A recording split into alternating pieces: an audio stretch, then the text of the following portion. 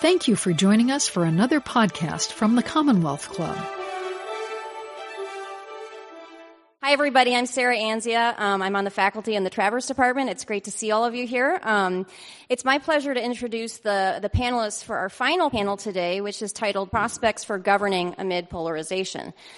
I think this is an especially important topic for political science, for political scientists to be engaging in. I think it's probably fair to say that outside of the Travers Department, political scientists tend to shy away from questions about governance a little more so than they do questions about representation. My personal view is that we, as political scientists, need to dedicate more attention to questions about whether our government or our governments are producing good policies and outcomes that are socially desirable. You know, we all care about this, whether our government can produce socially desirable outcomes. But let's be honest, I think you can have a highly representative government or a government agency that is designed to incorporate all of the relevant stakeholders that is absolutely terrible at solving society's big problems, right? So, and I think that political scientists tend to be more comfortable talking about representation, maybe out of fear that, gosh, if I have to say something about whether we're getting good outcomes, maybe I'm sort of veering into normative terrain. And I think that our department is one that is embracing those questions, and I think we need to do more of it. So the first panelist that I'm excited to welcome is Pamela Bann. Pamela is an assistant professor at the University of California, San Diego. She's an expert on legislatures, political parties, and elections in the United States. She's published and is working on a variety of topics, including women's representation, the incumbency advantage, and how agencies respond to lobbying and lobbyists. So without further delay, welcome Pamela.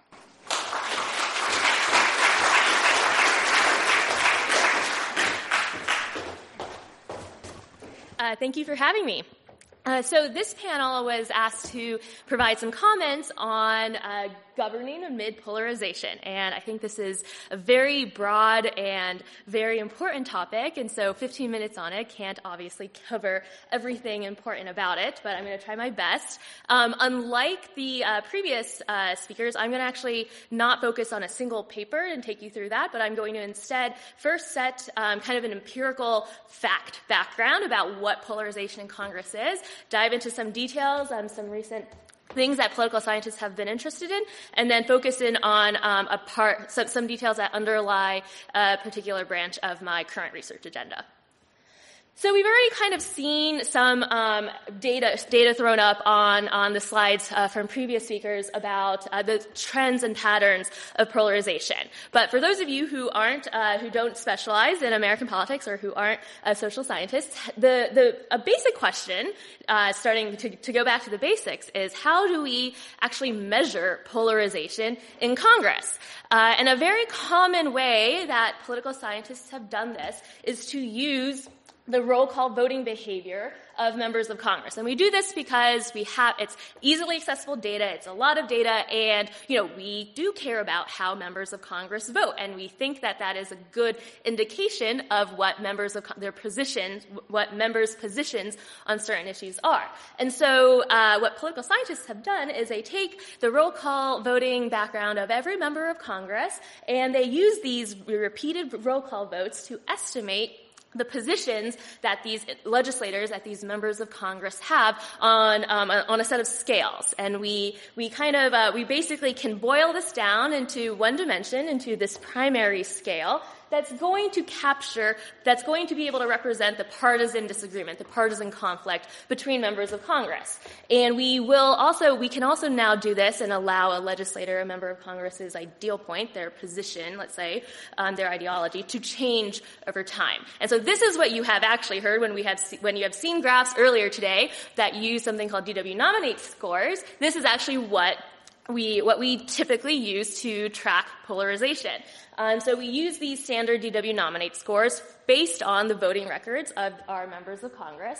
And these scores will range, for each person, range from -1 to +1. So that's going to be, going from the most liberal Democrats to the most conservative Republicans. And so then when we think about partisan polarization in Congress, this is how we get to measuring this. And we're going to measure it by taking the difference in the means across the political parties. So we're going to look at the mean DW Nominate score of Republicans in Congress, and then we're going to look at the mean DW Nominate score of Democrats in Congress. And that's going to be, that's a common measure of polarization in Congress that we use. So what does this look like? So this graph is going to plot from 1870 all the way to, I think this ends just after 2010, the difference between the Republican mean and the Democratic mean. So the larger, the higher we get, that means that we get more, the Republicans and the Democrats in Congress are farther apart from each other. And so we see this trend, how we had a peak, since the 70s, we have this polarization in Congress has really been steadily increasing rather steeply in recent times. So when you hear a lot of political scientists and the news say that polarization in Congress has been increasing, this is kind of how we can visualize it using the data. So now when we break it down and we look at the actual trends of this measure for Democrats and for Republicans, we can actually see that not only do we have growing polarization recently, but we also have asymmetric polarization. And this is because we see here that the Republicans are moving more away than the Democrats are. And so the Republicans move to the right. They're moving more to the right than the Democrats are moving more to the left. And so a lot of this gap between the parties, a lot of this growing polarization is attributed to the Republicans moving more extreme instead of the Democrats moving more extreme. So, of course, then, one question that you might have in your head is, okay, well, if we're thinking about measuring polarization across time, well, if we're using roll call voting behavior in Congress to do so, well, the members of Congress are voting on different issues across time. And so the set of issues are changing. And so a lot of political scientists have wondered if this actually if legislators are becoming if you take a given member of Congress, if they are moving more to the left or more to the right themselves, or if they're remaining constant and it's just new members of Congress who are more extreme, and they're coming to replace these old members, and that's what's driving the polarization. But in order to answer this question, we have to hold the set of issues the same, right? Because Democrats back in the 70s are voting, what it means to be a Democrat in the 70s is different than what it means to be a Democrat today. And so we have, we can actually hold constant the content of the agenda on which our members of Congress are voting and expressing preferences to see what is actually going on, what's driving this polarization. And so there's actually a working paper, a new paper that I really like, by a set of authors at Harvard, Moskowitz, Rogowski, and Snyder, who are using Project VoteSmart's national political awareness test data to actually hold the set of issues constant and look at whether legislators are themselves becoming more or less extreme. And so when they hold the issue constant, when they hold, let's say, let's look at a given set of issues across time for these legislators, they still see that same growing polarization in Congress, and they still see that asymmetric polarization that I just showed you before. So they still, even when they hold issues constant, they still see Republicans moving more extreme than the Democrats are moving extreme. And so, but they don't find evidence that members are actually systematically moving to more extreme positions themselves. And so they look at and they see that a lot of this growing polarization in Congress is actually being driven by replacement. So we have new members being elected to Congress and replacing old members, and these new members are the new Republicans with the more extreme conservative positions. And that's a big part of what's driving the polarization trends that in the first graph that I showed you there. So what are the consequences of these trends? What are the consequences of growing polarization in Congress? Well, we have a lot of political scientists who also study this, and we see that, this has a big effect on legislative productivity. We see that Congress does tend to be more productive the less polarization there is. And we observe less legislation passed in Congress even when the House and the Senate are farther apart from each other. We also see that, there tends to be a correlation between passing a failure to meet budget deadlines, and a failure to pass the annual appropriations bills that we need to in order to fund our policies that Congress will then pass afterwards. We find that there's a delay. There's more delays when Congress is more polarized, but we actually also had seen this pattern in the late 80s. So it's actually not clear if there is a direct correlation between polarization, the amount of polarization in Congress, and the failure to meet deadlines. And then finally, this is kind of something that I'm more interested in, is what is the consequence of polarization on the quality of legislative deliberation in Congress? And so if we just look at the amount of legislation that are considered under rules that are going to restrict amendments by the minority party, we see that that has increased along with the stark increase in polarization that we have observed. We've also seen the use of increased use of filibusters and holds in the Senate at the same time.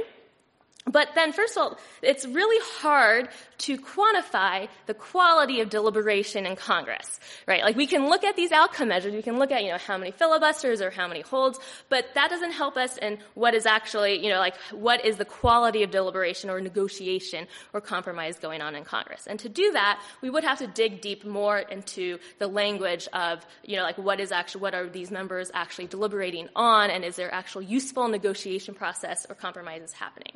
So that's something that I'm personally interested in, and I'm interested in this in the committee stage. So these days, if we think about a bill hitting the floor of Congress for a vote, we kind of already know what's going to happen, right? You read the New York Times, journalists know if this bill is going to pass or not, and they can pretty accurately predict who's going to vote for it and who's not going to vote for it. So a lot of the action these days on legislation in Congress actually happens before a bill gets to the floor. And that is going to be a lot of political scientists, including Woodrow Wilson, not a very well-known fact is that he's famous not only for being a president, but also he was a political scientist before he was a president. And he studied American politics, and he studied Congress. And so just like this quote that Woodrow Wilson says, committees in Congress are actually where a lot of the workhorse, they're the workhorse units of Congress, and they're actually where a lot of the work on legislation and the work on bills is done. So if we're interested in how polarization has affected what happens in Congress, we should be looking within the committee level. And that's what I'm really interested in. And so I'm actually going to show you something that's going to go against the grain a bit. But so here's an example. So this is a bill that was introduced in the 113th Congress. This would have been in 2014. And this was a bill that was going to reform the Commodity Futures Trading Commission. And so it was referred to, it has to do with agriculture, so it was referred to the Committee on Agriculture. And agriculture, once a bill is referred to a committee, it has a variety of actions it can take. It can, make changes. It can introduce amendments. It can hold hearings. It can hold deliberations on it. And then this bill actually, went through that process, and it hit the floor for a floor vote. And so it went through the committee process, and it went to the floor.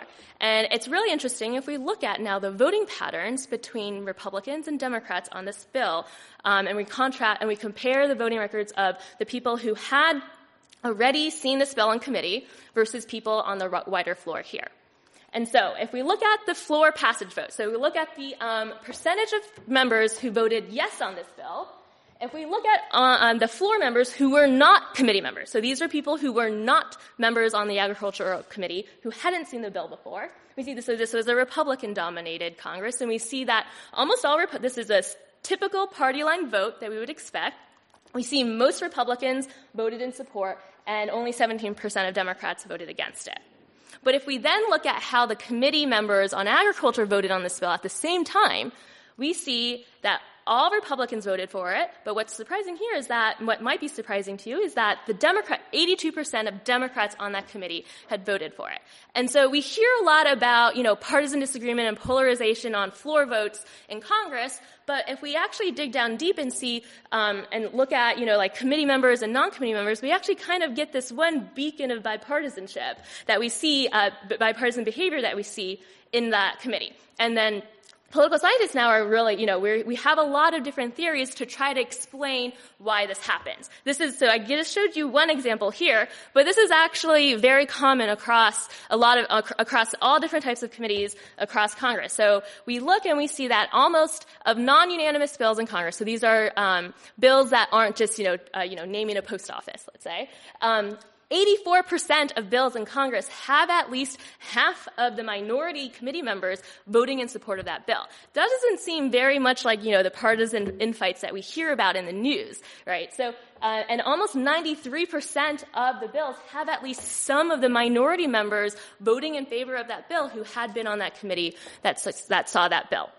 So, of course, now you might be thinking, okay, well, the people who are on the Committee on Agriculture are going to be different than the people who aren't on the Committee of Agriculture, right? We get people, somebody who is from the state of Ohio, where I'm from, is more likely to, be a member there, probably wants to be on the Committee on Agriculture, whereas somebody who is representing, let's say, San Francisco, the member of Congress who's representing San Francisco, doesn't have a need to be on the Committee on Agriculture. And so there's a difference in the people who are going to be on the committee and not. Well, so in one paper that I have, I use a strategy to causally identify the effect of being on a committee on how you vote on bills in that area.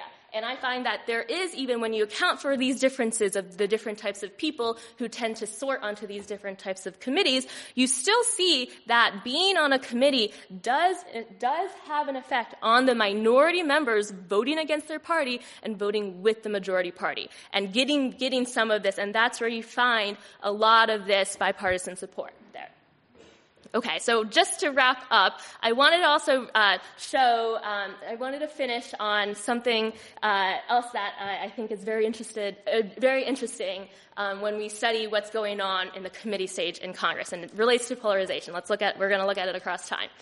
So in a committee, of course, we don't have the roll call votes that we can use to get the same type of scores that we had, the DW nominate scores that I showed you at the beginning. So we can't easily track the disagreements or the agreements within the committee stage this is before the bill hits the floor for a vote.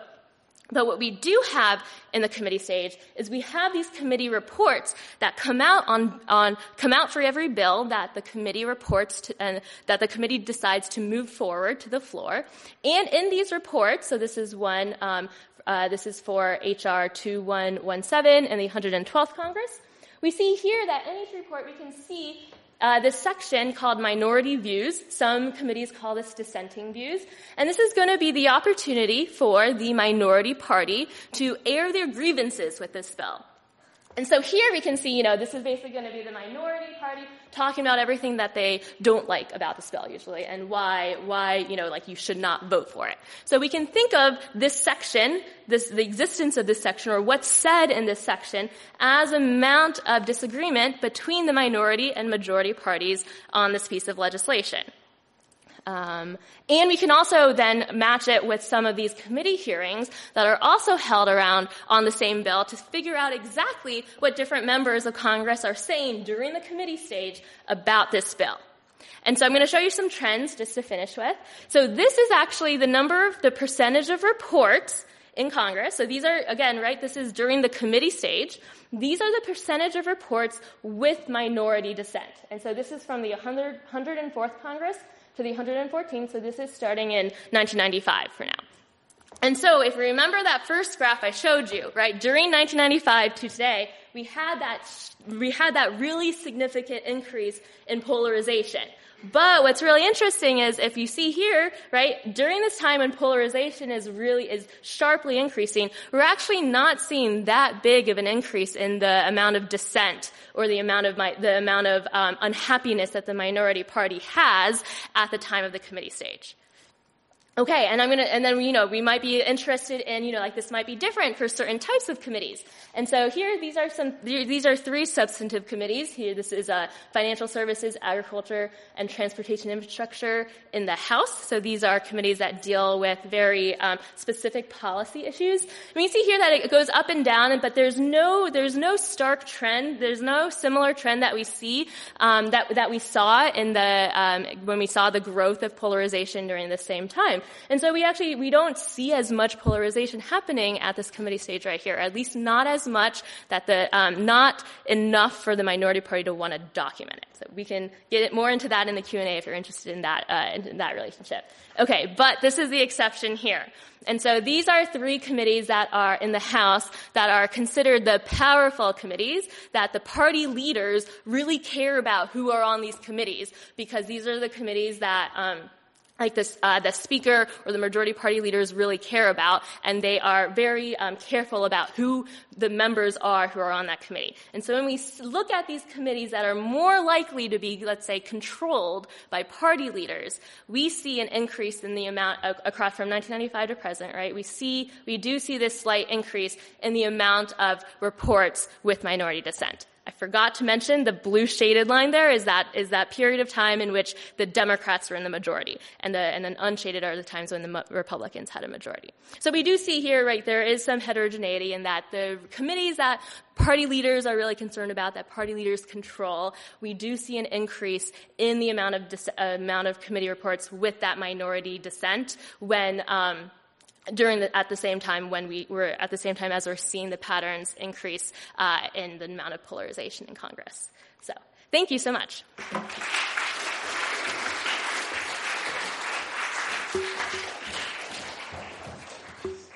Thanks, Pamela.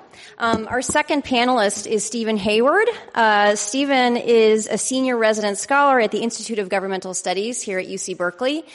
He's also the Thomas Smith Distinguished Fellow at Ashland University, where he directs their program on political economy. So Stephen, he writes on topics ranging from environmentalism to economics and public policy to law.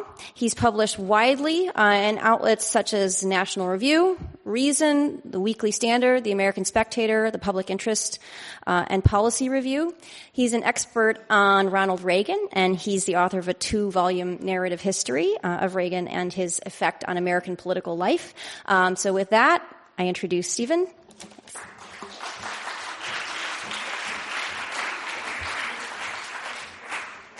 Well, thank you very much, Sarah. I'm going to do this old school without PowerPoint, and as you might have picked up a little bit of a hint from Sarah's brief recitation, one obsolete note, I'm actually now a senior fellow. Actually, I'm not senior enough yet, even though I feel senior these days, at the Bipartisan Policy Center in Washington.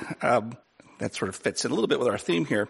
But I guess there's no real reason to be coy. I am, in fact, a certified card-carrying member of the vast right-wing conspiracy, and I'm really delighted to be here today. Not so much because I like fighting surrounded, well, there's a bit of that. But I spent the last 3 days as an inmate at the University of Colorado at Boulder. And, Boulder likes to be the Berkeley of the Rockies, and they really can't quite pull it off. But they have this annual conference on world affairs. It goes for 5 days, and it's, like 125 speakers. And being Boulder, they're mostly fairly on the progressive end of the spectrum. I'm about the only one who's to the right of Trotsky. And, they really overwork me when I go there. I put me on 4 or 5 panels over 4 days. I think there's 2 panels a day, plus a classroom visit and dinner and a whole bunch of things. It's exhausting. In fact, I get overwhelmed after a while. That black hole they discovered the other day? Yeah, that was actually created by me and Ian Millhiser from the Center of American Progress in a Worldwide Wrestling Federation SmackDown. I had this wonderful panel with Ana Cabrera from CNN about the media, and that was fun. So if you think the Jim Acosta show is fun, just imagine what the press room would be like if Helen Thomas was still in the front row. But the point is that at the end of it yesterday, when I, headed to the airport to fly out here to be here today, I told my very gracious host, and I like all these people, I said, I need to restore my sanity. I need to get back to Berkeley as fast as I can.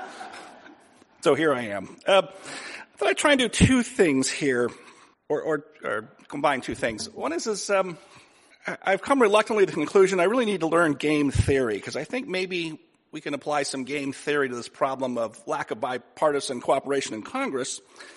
And this is a really bad idea, because I don't know game theory. Not even the fine points. I don't even know the basic points. And so what I might try to do here in launching is likely cringe-inducing for the people here who do know game theory. And I apologize for all that. My hope is that maybe you can sort me out, or if there's the germ of something workable, someone can take it and run with it. But one of the basic conceptions for undergraduate at least of game theory is one form or another a prisoner's dilemma. You have either two individuals or two entities of some kind, and they need to make decisions in isolation from one another about whether to cooperate or, as the term goes, defect. And what's called prisoner's dilemma, because sometimes it's two criminals have been arrested for a crime. You're not sure which one did it. They probably both did it, but who confesses and doesn't depends on the outcome. And the game is rigged such that the earlier version was about nuclear weapons. That's how I learned it 40 years ago from Tom Schelling, who I knew a little bit. And the way the game is rigged to do iterations of decisions is both parties are rewarded in the long term by cooperation. But there can be short-term rewards for defecting and not cooperating if the other party cooperates with whoever the neutral third party is. So if you want to translate this, I think, to the American political scene, especially with our separation of powers, the executive always has, by the nature of responsibility, as Hamilton explained it, the duty of being the responsible or the cooperative party. I don't mean cooperative in wanting to be bipartisan necessarily or, reach compromise, but the responsibility of the executive, by our constitutional nature, makes the president inclined toward cooperation. And we've seen, at least since the Gingrich years, there are short-term rewards for defecting and being intransigently in opposition, because you're rewarded the next midterm election, and then maybe you catch the grand prize in a couple of years and you get the presidency. And a good example of this in action would be President Obama in a certain way. Just one little example that you may remember. When he was a senator, he'd say, on the Senate, voting against raising the debt ceiling, "It's immoral to raise the debt ceiling. I'm voting no." Of course, when he's president, got to raise the debt ceiling. Why? He's responsible for it then. As a legislator, and Republicans say that too, and they do the same thing, right? But Obama's the most recent example of that. Trump doesn't care about the debt. Never mind that for the moment. Now, and we've had divided government most of the time, really going all the way back to 1946, if you think about it, where one house or the other is controlled by the other party. And yet, we haven't seen this defection pattern I just described of the polarized times of recent years until, like I say, just the last 20 years or so. We didn't see much of that kind of defection in game theory terms in the 50s or 60s or 70s or into the 80s. So I want to do a case study here and walk through it a little bit. And it's to compare the tax reform that just passed with the tax reform of 1986. The tax reform that passed under Trump was passed on a strictly partisan basis with only Republican votes. Has a lot of big things in it. The tax reform of 1986 passed on a broad bipartisan basis. And so the first thing you'd say is, well, those were the good old days when we weren't quite as polarized, when Ronald Reagan and Tip O'Neill got along and had a drink together at the end of the day, those two old Irishmen. That is much exaggerated, by the way. But nonetheless, there's some element of truth to that. But I think there's more to that story and more lessons to be learned from that than simply attributing it to a different era and a different style. So I think I need to walk through the history of this a little bit, part to refresh the memories of people my age and also for students who probably don't know this story. So remember that in 1981, Ronald Reagan comes to office, and one of his central ideas is reducing marginal income tax rates by a third. And he won that battle. I mean, he reduced the top rate from 50% to about 38%. It was a close-run thing. It did pass the Senate 89-10. The House was closer. You talk about the contingencies of history. I am not convinced he would have won as broadly as he did. He might have gotten something if he hadn't been shot. And that, the chapter in my book about this is actually 24,000 words long, and I should have made it a whole book. That you could do a whole book between the election day and the end of July when it passes the House. And it's quite dramatic and interesting because, you still had the parties hadn't quite solidified their homogeneity yet. I think by my calculation, there were 17 liberal Republican senators in 1981. Today, there's maybe one some of the time. Susan Collins, she's still way to the right of Charles Percy or Lowell Weicker, who Reagan in his diary called the no-good pompous fathead. But the point is Reagan wins this big triumph, but he's not done. He's talked about more tax reform. He, by the way, thought we should abolish the corporate income tax. Standing in the wings as his successor, remember, was the young Jack Kemp. Of course, he wanted to, his idea was cut taxes to zero and keep going, right? That was his sort of only idea. And then along about 1983, two Democrats, Richard Gephardt in the House and Bill Bradley in the Senate, published an article in Washington Post somewhere, but then privately were saying, let's not give up as Democrats on being the party of tax reform. Why don't we compete with the Republicans on this issue? Why don't we advocate for tax simplification and lowering the rates for everybody, cutting out a lot of deductions for special interests and so forth, and try and steal this issue, at least contend with the Republicans for that issue. And they went to Walter Mondale in 1984 when he was closing in on the nomination to run against Reagan. And Mondale, he's a great old guy, still with us all these years later. But he's an old New Deal Democrat, right? And he told Bradley and Gephardt, I'm sorry, I just can't do it. I'm committed to raising taxes in the name of fairness. His rhetoric was similar to what we're hearing today from Elizabeth Warren and Bernie Sanders. And he said, I just can't do it. Reagan, by the way, got wind of all this and said, they're not going to outflank me. And he said, I'm going to set in motion a study of my own further round of tax reform. And we'll do it after the election. Come back to that point. So Walter Mondale ran on explicitly on the promise he was going to raise all our taxes. And he went on to win a landslide in one state. So that's important because one of the lessons they took away from it is, I guess tax raising is not going to work for us very well. So in early 1985, the Democrats in the Congress said to Reagan, okay, we'll cooperate on a bipartisan bill. Now pause there for a moment. One of the central features of the one that just passed recently was the severe limitation of the state and local tax deduction, the SALT deduction, right? It's actually my favorite part of the bill because I'm a mean, ornery person, and I love a tax increase that hits wealthy Democrats, which it really does. And by the way, if it was the classroom, I'd say to students, when McConnell heard the Democrats weren't interested in dealing on the tax bill, was he mad? No, he was delighted because it meant that they were going to be able to pass this bill the way Republicans wanted to, which wasn't automatic. They have their own interests. A lot of House Republicans did not want to get rid of the state and local tax deduction, and that's why they kept a little of it available, up to $10,000. And it may have cost the House Republicans some seats, especially here in California. But in 1985, when the Democrats and Republicans sat down together, Reagan proposed getting rid of the state and local tax deduction. That was his first proposal on the table. There was a governor of New York named Cuomo, just like there is now, and he went on the warpath. And the Democrats said to President Reagan, says, look, that's a deal breaker. We can't have that. That's a dagger, as it is today. That's a dagger at the heart of high-tax blue states. And so it got dropped. And then they went on and lowered rates to, 14 and 28% and lots of other things. One of the ironies here is that some of the defects of that tax bill are what led to us wanting to do the one we just passed. Reagan, who said he wanted to lower the corporate income taxes to eliminate it, that bill actually raised taxes on corporations so you could lower them on individuals, because Reagan always thought individual tax cuts more important than corporate tax cuts. Well, that's flipped around a bit now. Important thing to remember currently is that I think like the immigration issue that Mo was mentioning this morning, President Obama had said a few years ago that he thought the corporate tax system needed overhauling, and the rate ought to be about 25%, down from 35 or so. Hillary Clinton, when she was in the Senate, if you go back around 2007, talked about modernizing our corporate tax code, which was really code for, we need to harmonize it with the world better. So the point is, there was some consensus, some agreement between Democrats and Republicans on the substance of the tax code now. And this is my opinion, but if there had been 5 Democrats in the Senate, or maybe just one, Ted Kennedy was instrumental to No Child Left Behind, passing it as a bipartisan way in 2001.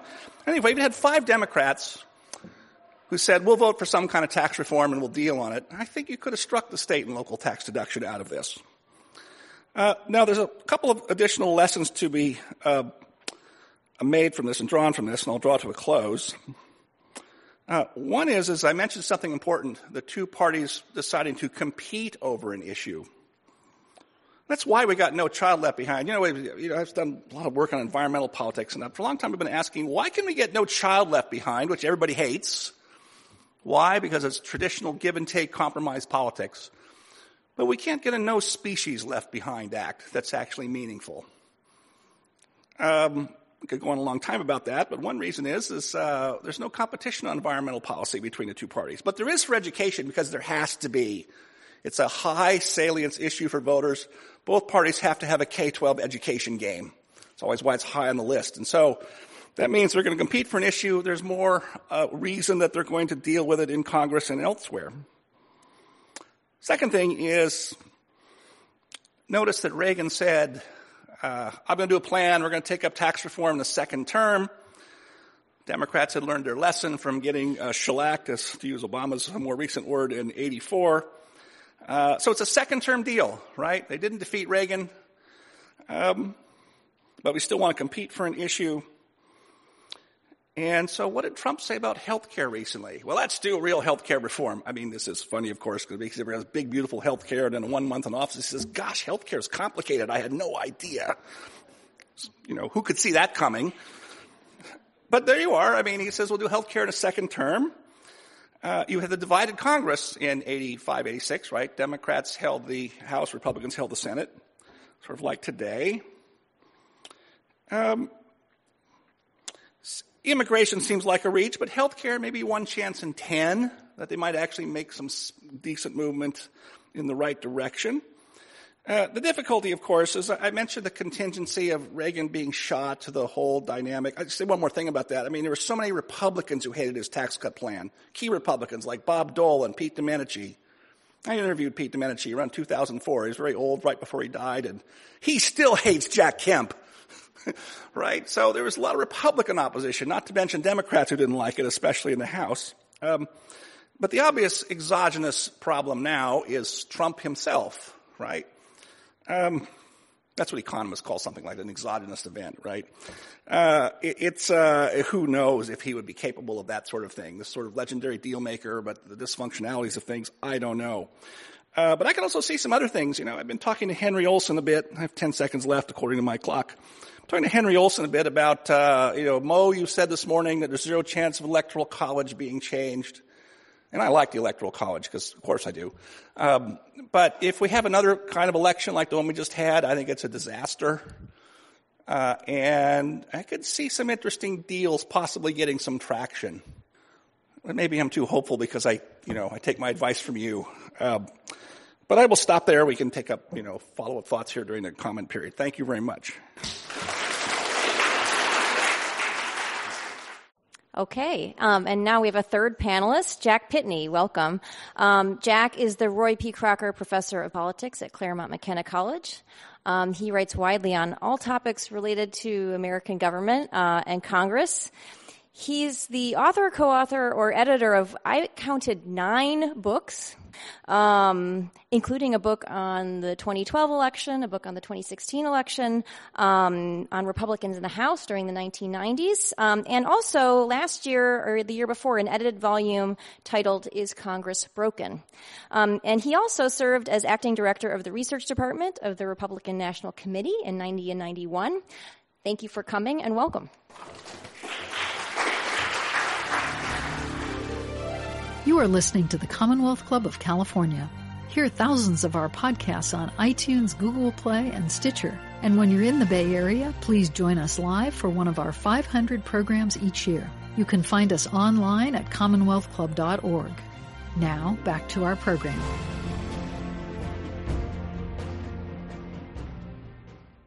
Okay, thank you. We didn't arrange it this way, but the presentation I prepared actually fits perfectly with what Pamela and Steve have talked about. So this is not a conspiracy. We actually, it actually fits in altogether. The title is Congress Acts Sometimes. And just to follow up on the data that Pamela presented, there are certain occasions, even today, where Congress can actually, do stuff. And data you presented was through the 113th Congress. This is from the 115th. And as you can see, there were a number of major bills not only passed, the tax bill was, as Steve pointed out, on a partisan basis, but a number of fairly significant bills that passed on a bipartisan basis in both chambers. What's going on here? Russia and Iran sanctions, FAA reauthorization, opioid epidemic, the Farm Bill, criminal justice reform. Now, criminal justice reform is a very interesting topic because you had some not only bipartisan but actually bi-ideological support there. Because liberals, of course, are interested in the subject because of social justice. Conservatives saw that over-incarceration is damned expensive. And so there was a possibility for agreement and bipartisanship. It also helped in the Trump White House that Jared Kushner's father had been in prison. So that created some interest in an unusual place. But again, Veterans Health Choice, Dodd-Frank reforms, grain glitch, CHIP, and so on. So what's going on here? You could draw a distinction between, for those of you who still read print newspapers, page A1 issues and page A16 issues.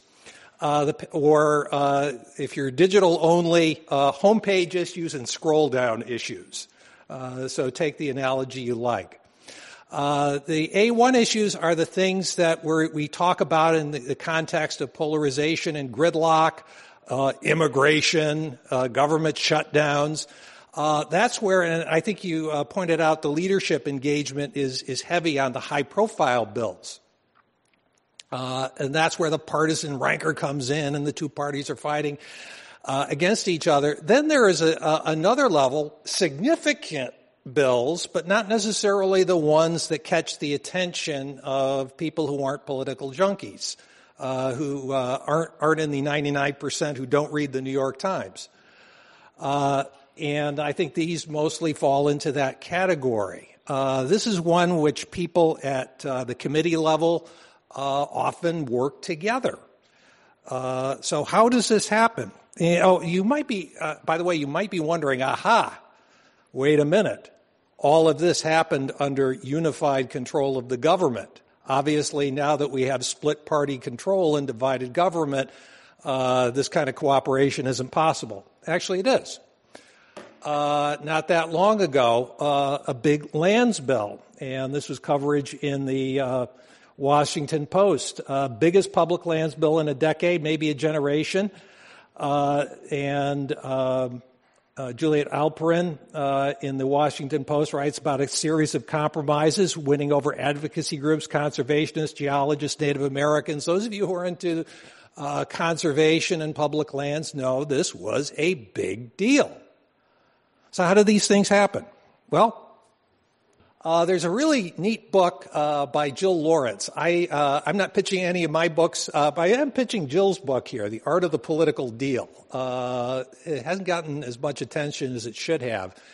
And it's a series of case studies from recent years about how exactly this happened. How did you manage, at a time of polarization, to get bipartisan agreement on important legislation? What are some elements?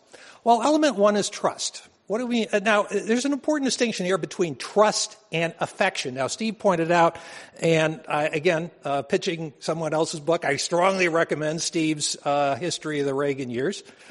The mythology about Tip O'Neill and Ronald Reagan, that they were two old Irish guys and they great friends. No, they hated each other. Absolutely hated each other. But they were old school. When they shook hands, made a deal, that was that. And so that's something that's important to keep in mind, the element of trust. Even though they hated each other, Tip O'Neill publicly said Ronald Reagan was evil. The evil is in the White House at the present time. And I can tell you from working on Capitol Hill during the 1980s, the things that Republicans said about Tip O'Neill weren't any better. Trust me on that. But old school guys deal's a deal, shake hands, and they were able to reach certain agreements, Social Security and other legislation. 2, privacy. Now, big buzzword in the past decade, transparency. Transparency is a good thing up to a point.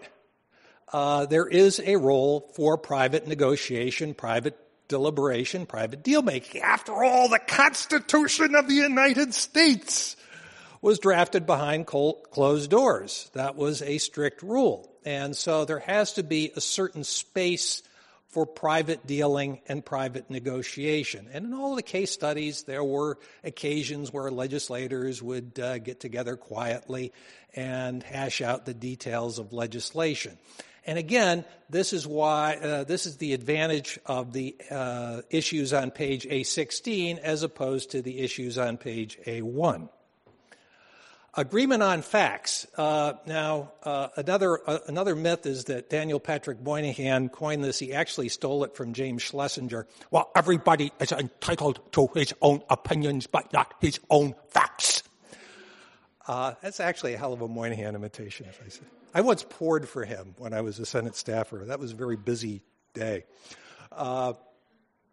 Anyway, and there has to be some kind of agreement on what the contours of the issue really are. In the case, say, of Social Security in the 1980s, everybody agreed what the numbers were going in.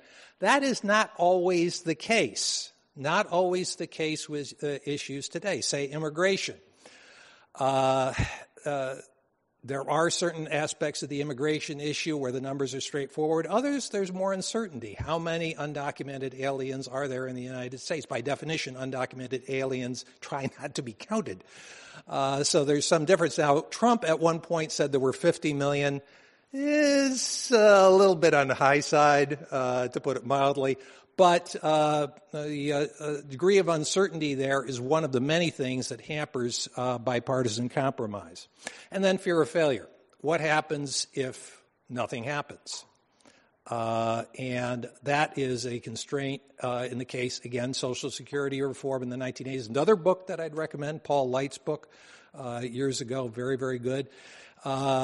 When the collapse of Social Security was imminent, that got politicians' attention in a major way, and that was an action-forcing mechanism. Another example that Jill talks about is veterans reform legislation. A lot of you remember a few years ago the tremendous scandal that arose out of Phoenix. Veterans dying while they were on the waiting list. That created a very strong demand for action. Veterans groups started getting very active on that. And if you're a politician, one group you don't want to offend are veterans groups. So you had bipartisan cooperation between John McCain and Bernie Sanders. Now, those are two guys who didn't have anything much in common except being very old. Bernie Sanders, yeah, he's old. What he has in common with John McCain, they're old and cranky. But they were able to get together. They had, Bernie Sanders is, John McCain wants to honor American veterans, honor people in uniform. Bernie Sanders wants to extend social benefits, and they found common ground there, and they were able to do a deal. So bottom line is, it is possible for Congress to pass significant legislation. Not all the time, but sometimes. Okay, that's the good news. Now, there are some downers here.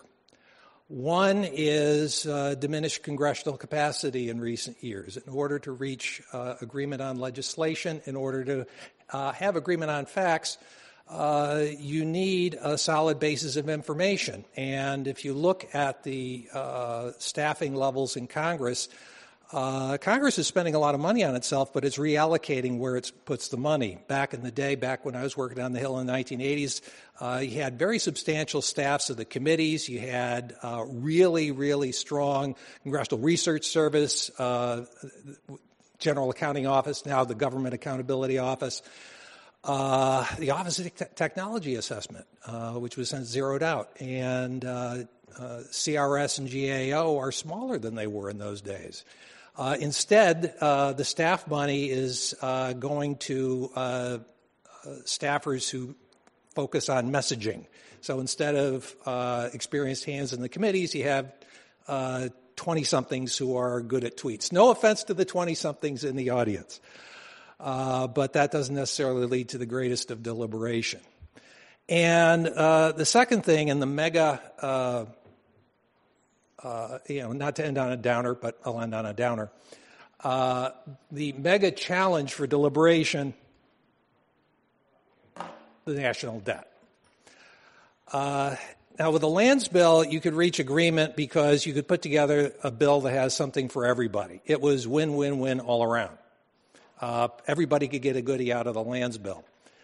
As you can see, the federal debt is growing, and by all estimates is going to grow in a very big way. Now, some of this, a little bit of this is the 2017 tax bill, but you have to be careful not to exaggerate the impact of that bill. This graph would look pretty much the same without that. So as I say in my classrooms, what is the biggest social problem in the United States? And I always point to myself, the baby boom generation. Because in the 1950s, we bankrupted the schools. In 1960s and 70s, we caused the greatest crime wave in American history. And as we shuffle off this mortal coil, we are bankrupting the entitlement programs. Thank you. God bless you and good night. And so that's what's going, a large part of what's going on there. Baby boomers are collecting a lot, Social Security and Medicare, other programs leading to an increase in the debt. And the problem is there's no solution to this that is painless. Yeah, you can talk about cutting waste, fraud, and abuse, and that's fine. It's kind of like shoveling the snow on Mount Everest. It's not going to make that much of a difference. So you cut spending, you raise taxes. Take your pick. Both of those alternatives are politically painful. Right now, in terms of fear of failure, you don't really get the candidates on either side talking in a very serious way about the looming debt problem because, the fear of failure isn't there. There are some economists who say, maybe we can, do just fine with sustained levels of federal debt in excess of 100% of GDP, even though that has never happened before in the entire history of this country, except for that little spike at World War II, and everybody knew it was just going to be a spike. This is something for which we do not have historical experience. Maybe everything will be okay. Maybe monkeys will fly out of my ear. Who knows? But we do know that the extreme levels of federal debt, at very least, are going to lead to greatly increased expenditures on debt service, and interest on the debt's going to be bigger and bigger and bigger. That's going to be a huge problem. And this is going to be the greatest challenge for bipartisan cooperation in the years ahead. So don't mean to end on a bummer note, but that's the problem, especially for the undergraduates. This is what you're going to be dealing with for the rest of your lives.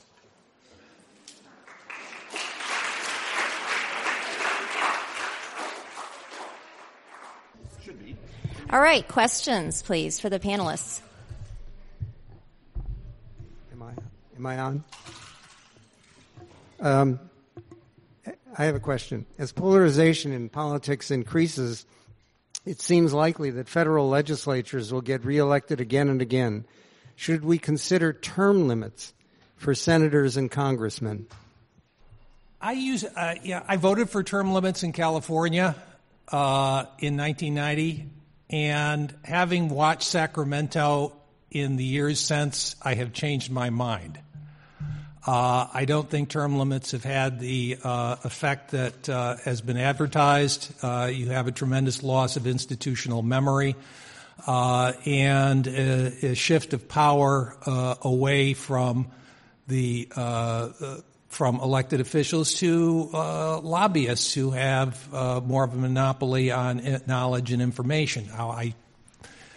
Full disclosure, I am married to a lobbyist, so partly that's okay in our household, but if you're thinking about the larger public good, I'm troubled by that. Ditto. If you're thinking about it in the context of whether or not to increase or decrease polarization, then I think the question is, well, if we introduce term limits, then you're going to get new candidates, and those candidates are the ones, like the graph that I had shown is, right now we have some other scholars who show that it's the replacement of old candidates with new candidates that is almost driving half of the polarization that we see. And so if term limits are going to then, keep turning over new people, and if the types of people who are running are going to be, if that doesn't change, which, if we then get into, like that type of argument, then it won't necessarily decrease polarization by itself. This doesn't deal with federal law, but local. Since all of you are California residents, all three of you, and talking about bipartisanship and getting things done, what's your view of the provision of the Brown Act that prevents city council members from getting together privately to reach a majority on a piece of city business? Well, I may take a stab at that, although actually you ought to have my wife here because she's a member of the Fair Political Practices Commission here in the state. Although actually she's today in Washington, D.C., where she's on the Office of Congressional Ethics. So she's a walking federalism problem. She's made co-chair, actually, this year. Let me put it this way. You mentioned the local level, and we talk about polarization on the national scene. So I live in this little beach. My permanent home is this little beach town on the Central Coast, and they have a water district. And, of course, you all know the Mark Twain Waters for Fighting and serious issues. But the atmosphere and mood of the hearings and the people who attend them, it's just the foulest thing I've ever seen. It's been this way for quite a while. And the point is that, some of the divisions we talk about, it's not just a Washington thing. It's not just the cable news networks. It now goes all the way down. And, we want open meetings and transparency. And on the other hand, I've been saying partly for the nomination process and other things, we really ought to bring back the smoke-filled rooms. First of all, think how great they'd be with what's legal today. How great those smoke-filled rooms would be. But, and of course, there's huge corruption problems and influence problems there, and I could see all kinds of things being worse maybe than they were in the 80, 90, 100 years ago when we started with popular primaries and such. But I think we lost some capacities for – actually, forget, I won't be coy about this at all. I told Jack earlier that, if we had the old smoke-filled room system, Donald Trump would never have been the nominee, right? But Ronald Reagan might not have been one either. So this is tricky, right, to figure out how it would go. But I don't know. I don't have a programmatic answer for you about where the line should be drawn. My wife certainly thinks a lot about this because the FPPC deals with Brown Act issues all the time. Related issue, not directly to your question, but the broader problem that underlies it. A term that's coming into use in communication studies is news deserts. That is the lack of coverage of local news. If you look at areas, communities where there has been massive corruption, not surprisingly, that's where you don't have a presence of a local newspaper. You don't have good news coverage. The city of Bell in Southern California being an example of that. With the growing gap between the two political parties, how do you think that the partisanship in the judiciary branch affects that relationship? You're asking how the partisanship in the judiciary branch affects the polarization in Congress? Yeah. I'm not familiar with anything about that direction. So I will say, we might think like the other direction in which, like going from, if we think about Congress, then, the Senate, let's say, and Senate judiciary holding hearings and, dealing with the nominations of Supreme Court justices and the nominations of other federal judges. We might think that there might be some, I'm not familiar with this, but there might be some relationship with how that polarization might carry through in how they treat nominees during the hearings, and then, those nominees that then end up on the bench. But I'm not sure about how the other direction. I'm not aware of anything Do you guys? Well, I think I saw Mo Fiorina twitching in his seat back there. I'll bet you know something, Mo, that we don't. Yeah, okay. So I'm going to have to figure it out. I know that there is. I think there may be a little bit of empirical work on this, since we like to emphasize empirical work here at the Travers Department. But I haven't seen it for a while. One thing I know is, while the court's judicial issues are getting more polarized and have been for at least 30 years since the Bork nomination changed the rules, as I put it, of how this is going to work. I think this is becoming more explicit. We have these 5-4 cases at the court and so forth.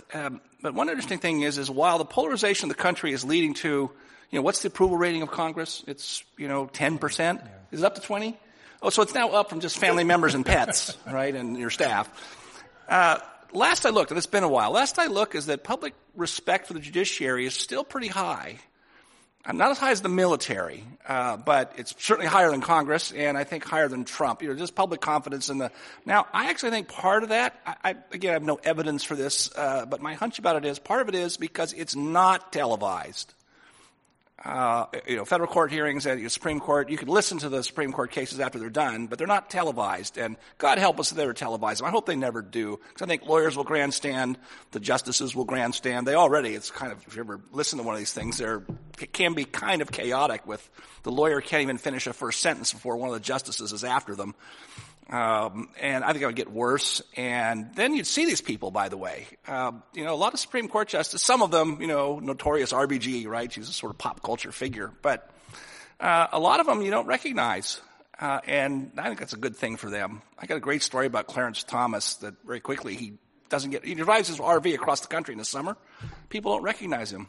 He drives a big RV and he parks at Walmart like people do, and they'll have the rock star buses are parked there, and our drivers come up to him and say, "Hey, that's a great rig you got, man. Who do you drive for?" And Justice Thomas says, "Oh, Miss Ginny over there." One important bit of context here. We had a long period where Supreme Court nominations weren't particularly political. Kennedy-Nixon debates, if you read the Kennedy-Nixon debates, nobody even bothered to ask them what kind of justice they'd nominate to the court. They didn't even think of the question. It was not that political. But there have been times at the past when it was. Think of another set of debates, Lincoln-Douglas, 1858, in which Lincoln actually kind of edged close to conspiracy theory, talking about, alleging a conspiracy between Justice Taney and James Buchanan to nationalize slavery. So again, this is something that's waxed and waned over a course of history. You could add the Federalists packing the courts in 1800 is another example of this. Oh yeah, yeah, and read the facts of Marbury versus Madison. Marshall was the guy who was supposed to deliver the judicial nominations, and then he became the Chief Justice. Today, people be talking about impeachment for him for not recusing himself. Oh, massive ethics violation today to do that. Yeah, it was just unbelievable. So I was wondering, and I don't want to sound too partisan, even though there's two Republicans on the panel, but right. I think from the other side, there's a sense that the Republican Party of Reagan is history. Bob Dole is no longer in the Senate, and he, to some degree, looks very different from the way the senators look now. And here's my question, though, without it being critical, is a sense that that I think a lot of people in the Democratic Party have decided now it's not a question of negotiating with Republicans. There's a sort of an anti-government, anything the government does is bad point of view. And that, therefore, like, for example, on health care reform, and something that I've followed very closely, the Republicans just weren't serious. I mean, they just sorry, that I don't think, to me, that's not a partisan point.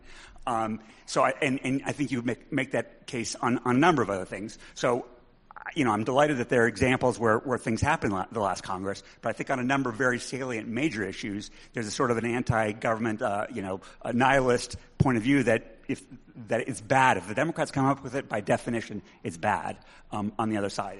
And that's partly what seems to animate certain things. So I was wondering, in terms of getting around that, because the partisan doesn't matter. What matters to me is actually getting things done. And I don't know how one does that in that situation. Well, one solution to the problem is just don't tell Trump about the issue. Just Just lead them into the signing ceremony. And that actually was kind of the case with those A16 issues I mentioned. I do think there are certain issues that remain susceptible to bipartisanship. I study disability issues, and disability issues have traditionally been, and still largely are with some exceptions, bipartisan. The ABLE Act a couple of years ago for educational accounts, the bipartisan pushback against defunding Special Olympics would be another example. There is polarization with the issue, but it's not partisan. It has to do with the specifics of the issue. In the case of autism specifically, you've got the people who believe in the vaccine theory versus sane people. You've got you've got the autistic self-advocates versus the parents of people with severe autism, and the fights are very, very nasty. My saying is autism politics is like faculty politics on crystal meth. But it's not partisan. The lines are not partisan, and that's the difference. Yeah, I don't quite agree with the premise of the question. I'll just give you one example. I go through healthcare a bit, and there's some stories to that. It'll take a while, but since Republicans recaptured the Senate, they've come closer than Congress has in years at actually doing the budget process right. With doing 13 separate appropriation bills like the Budget Act of 1974 prescribes us to do. Democrats weren't doing that at all. And that's actually quite important, I think. They weren't perfect about it. They didn't get them all done. We still have these continuing resolution fights. But that's one of their primary jobs, and they've actually done it pretty well. Just to mention one quick one. But just add one last thing, not to be the data nerd, but if I think your intuition is a little bit correct in that I think Nolan McCarty has a paper in which he shows that the 10 in the post-war period after World War II, the 10 most polarized congressional terms produced about just over 10 pieces of significant or landmark legislation, whereas the 10 least polarized congressional terms produced over 16. So there is a difference, if we're talking about, obviously when we talk about healthcare reform or these landmark or significant pieces of legislation, there's a lot of nuance around it. And so, what's the difference between passing one more in one term versus one less in another term? But then I think that's, the case studies that you're presenting are, can speak to how things are still getting done, even though we do have examples of large failures. So, if the Republicans are moving so far to the right and the Democrats are staying fairly moderate, what could be possibly, in your opinion, some of the reasons for that underlying? Well, let's see. Actually, we'll see how serious some of the leading Democrats are in the things they say they want right now. But certainly Medicare for all, possibly reparations, going back to 1950s tax rates, that's not staying put. That's moving distinctly to the left. We'll see, like I say, if they really unfold those in a presidential campaign or a platform. I don't know. I didn't have time to develop it. I think that what might actually have a breaking point in a new pattern actually connects to where you left off, Jack, which is, are we going to get a crisis, a financial crisis, either like the one we had 10 years ago or one that's like that but related to the economics is tricky because we can actually behave badly for much longer than another country is what makes us even worse, right? But at that point, you might have a point where one or both parties risk being punished by the public or their own voters such that they have to get together. And you saw this a little bit in microcosm in 2008. That financial crisis came up very suddenly when Lehman Brothers collapsed. They come in with 3 pages and over the weekend and say, we want $800 billion. We want it right now. That was Paulson. And the Congress voted it down pretty heavily. The Democrats had the House and the Senate both, right? The Congress voted it down. And then the markets open Monday morning and fall 800 points. And then Congress says, come back. Well, actually, now we're ready to vote for it, right? And so, think something like that might happen. But it's that on a much bigger scale, potentially. I'm with Jack. This is a really scary thing, and it's hard to tell what's going to happen. But that's the kind of thing that might change the trajectory. Thank you all for your talk. My question is for Dr. Ban. I'm thinking about, your work in relation to Francis Lee's work on polarization governance. And I'm wondering if you have any thoughts on how we might square the circle between shifting social sorting, like Liliana Mason's work over time, as well as shifting kind of party polarization, because I think what you're pointing to in your work is constant with hers, and that it's actually kind of difficult to understand different types of polarization over time, and just in terms of, roll call votes. But I'm wondering if you have any thoughts going forward on if it's actually going to become easier because as we see more and more sorting in both dimensions, or if there are still going to be perennial difficulties in understanding how we measure polarization. Sure. But so first of all, I just want to clarify that stuff I presented, I don't want to take credit for it. That is not my work. That is that was my classmates and colleagues at Harvard when I was still there for grad school. Well, I think there have been a lot of empirical issues, let's say, in how to measure polarization, and I think, right, there's no perfect way to do it, right? Like we can think about an easy way to think about it is, I presented, overall levels, but there might be polarization on certain areas, or like on healthcare, but not on other issue areas, and so there's a lot of ways that we can parse this. And I think the paper that I was talking about in terms of this, the Moskowitz, Rogowski, and Snyder one, they try to tackle it by by asking members what their opinions are repeatedly on the same issue across time, and then seeing that, and being able to see whether or not then that legislator is changing their opinion, changing their position on that same set of issues that they picked, or not, right? So there's a lot of different ways to parse this, and I think I'm glad that there are a lot of people working on it. I just did not want to take credit for that work. I think we have time for one more question. Okay, I'll ask then. Okay, so you sort of framed the debt problem as something that's going to get in the way of bipartisanship, but I figure we should talk about the debt because goodness knows no one else is, right? So when will it take a crisis in order for this to be back on the agenda and for it to be something that members of Congress are talking about again? Yeah, I'm afraid so. I think the example Steve gave was a telling one about the stock market crash. It could happen any number of ways, and probably the way it will happen is the one we're not thinking of. But it's just hard for me to imagine that we're going to have years and years of federal debt in excess of 100% of GDP, and something bad isn't going to happen. And the question is, how long is it going to take? Yeah, I'll say actually sort of partly response to the gentleman in the back who asked a minute ago. One of the most dismaying things to me about the Trump era is that the Republican Party at least used to give lip service to containing the debt. And their performance was not very good, but, did a little of it. And now they don't even do that. And this has been going on for a while. I mean, Dick Cheney's famous remark that Reagan proves deficits don't matter is a little bit out of context, but that's a mile marker along the way to losing any even rhetorical attachment to debt. I'll tell you a very, very quick story, and it's Trump's fault. A very, very quick story. Don't ask me how I know this, but Paul Ryan, who's left partly because of discouragement over this very fact. He was very serious about understanding this entitlement problem and the debt bomb and going in the future. And he had reform ideas. They involved painful things. And he has a really great slideshow he does. But it's 20 minutes long. And before he would agree to endorse Trump, he wanted that Trump to sit down and see it, except he knew that Trump wouldn't sit still for 20 minutes, so he shortened it to 5 minutes. Trump cut him off after 1 minute. And that's when Paul came out and said, we had a good meeting, a productive meeting, but I'm not quite there yet. It's like May of 2016. That's the backstory of what happened there. All right. I want to welcome Rob back to the stage and thank our three panelists.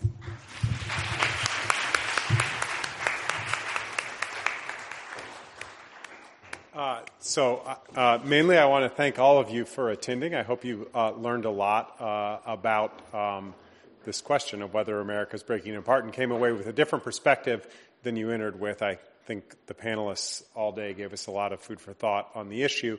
And I want to thank, though, before we leave, our staff that helped us organize this event. In particular from the department, Serena, Christine, and Susan, who have been here all day and helped make this run smoothly, and the staff here at the hotel who managed the catering and everything to make it a good day for all of us. So thanks, and with that, I will let you go out into the sunny Berkeley afternoon.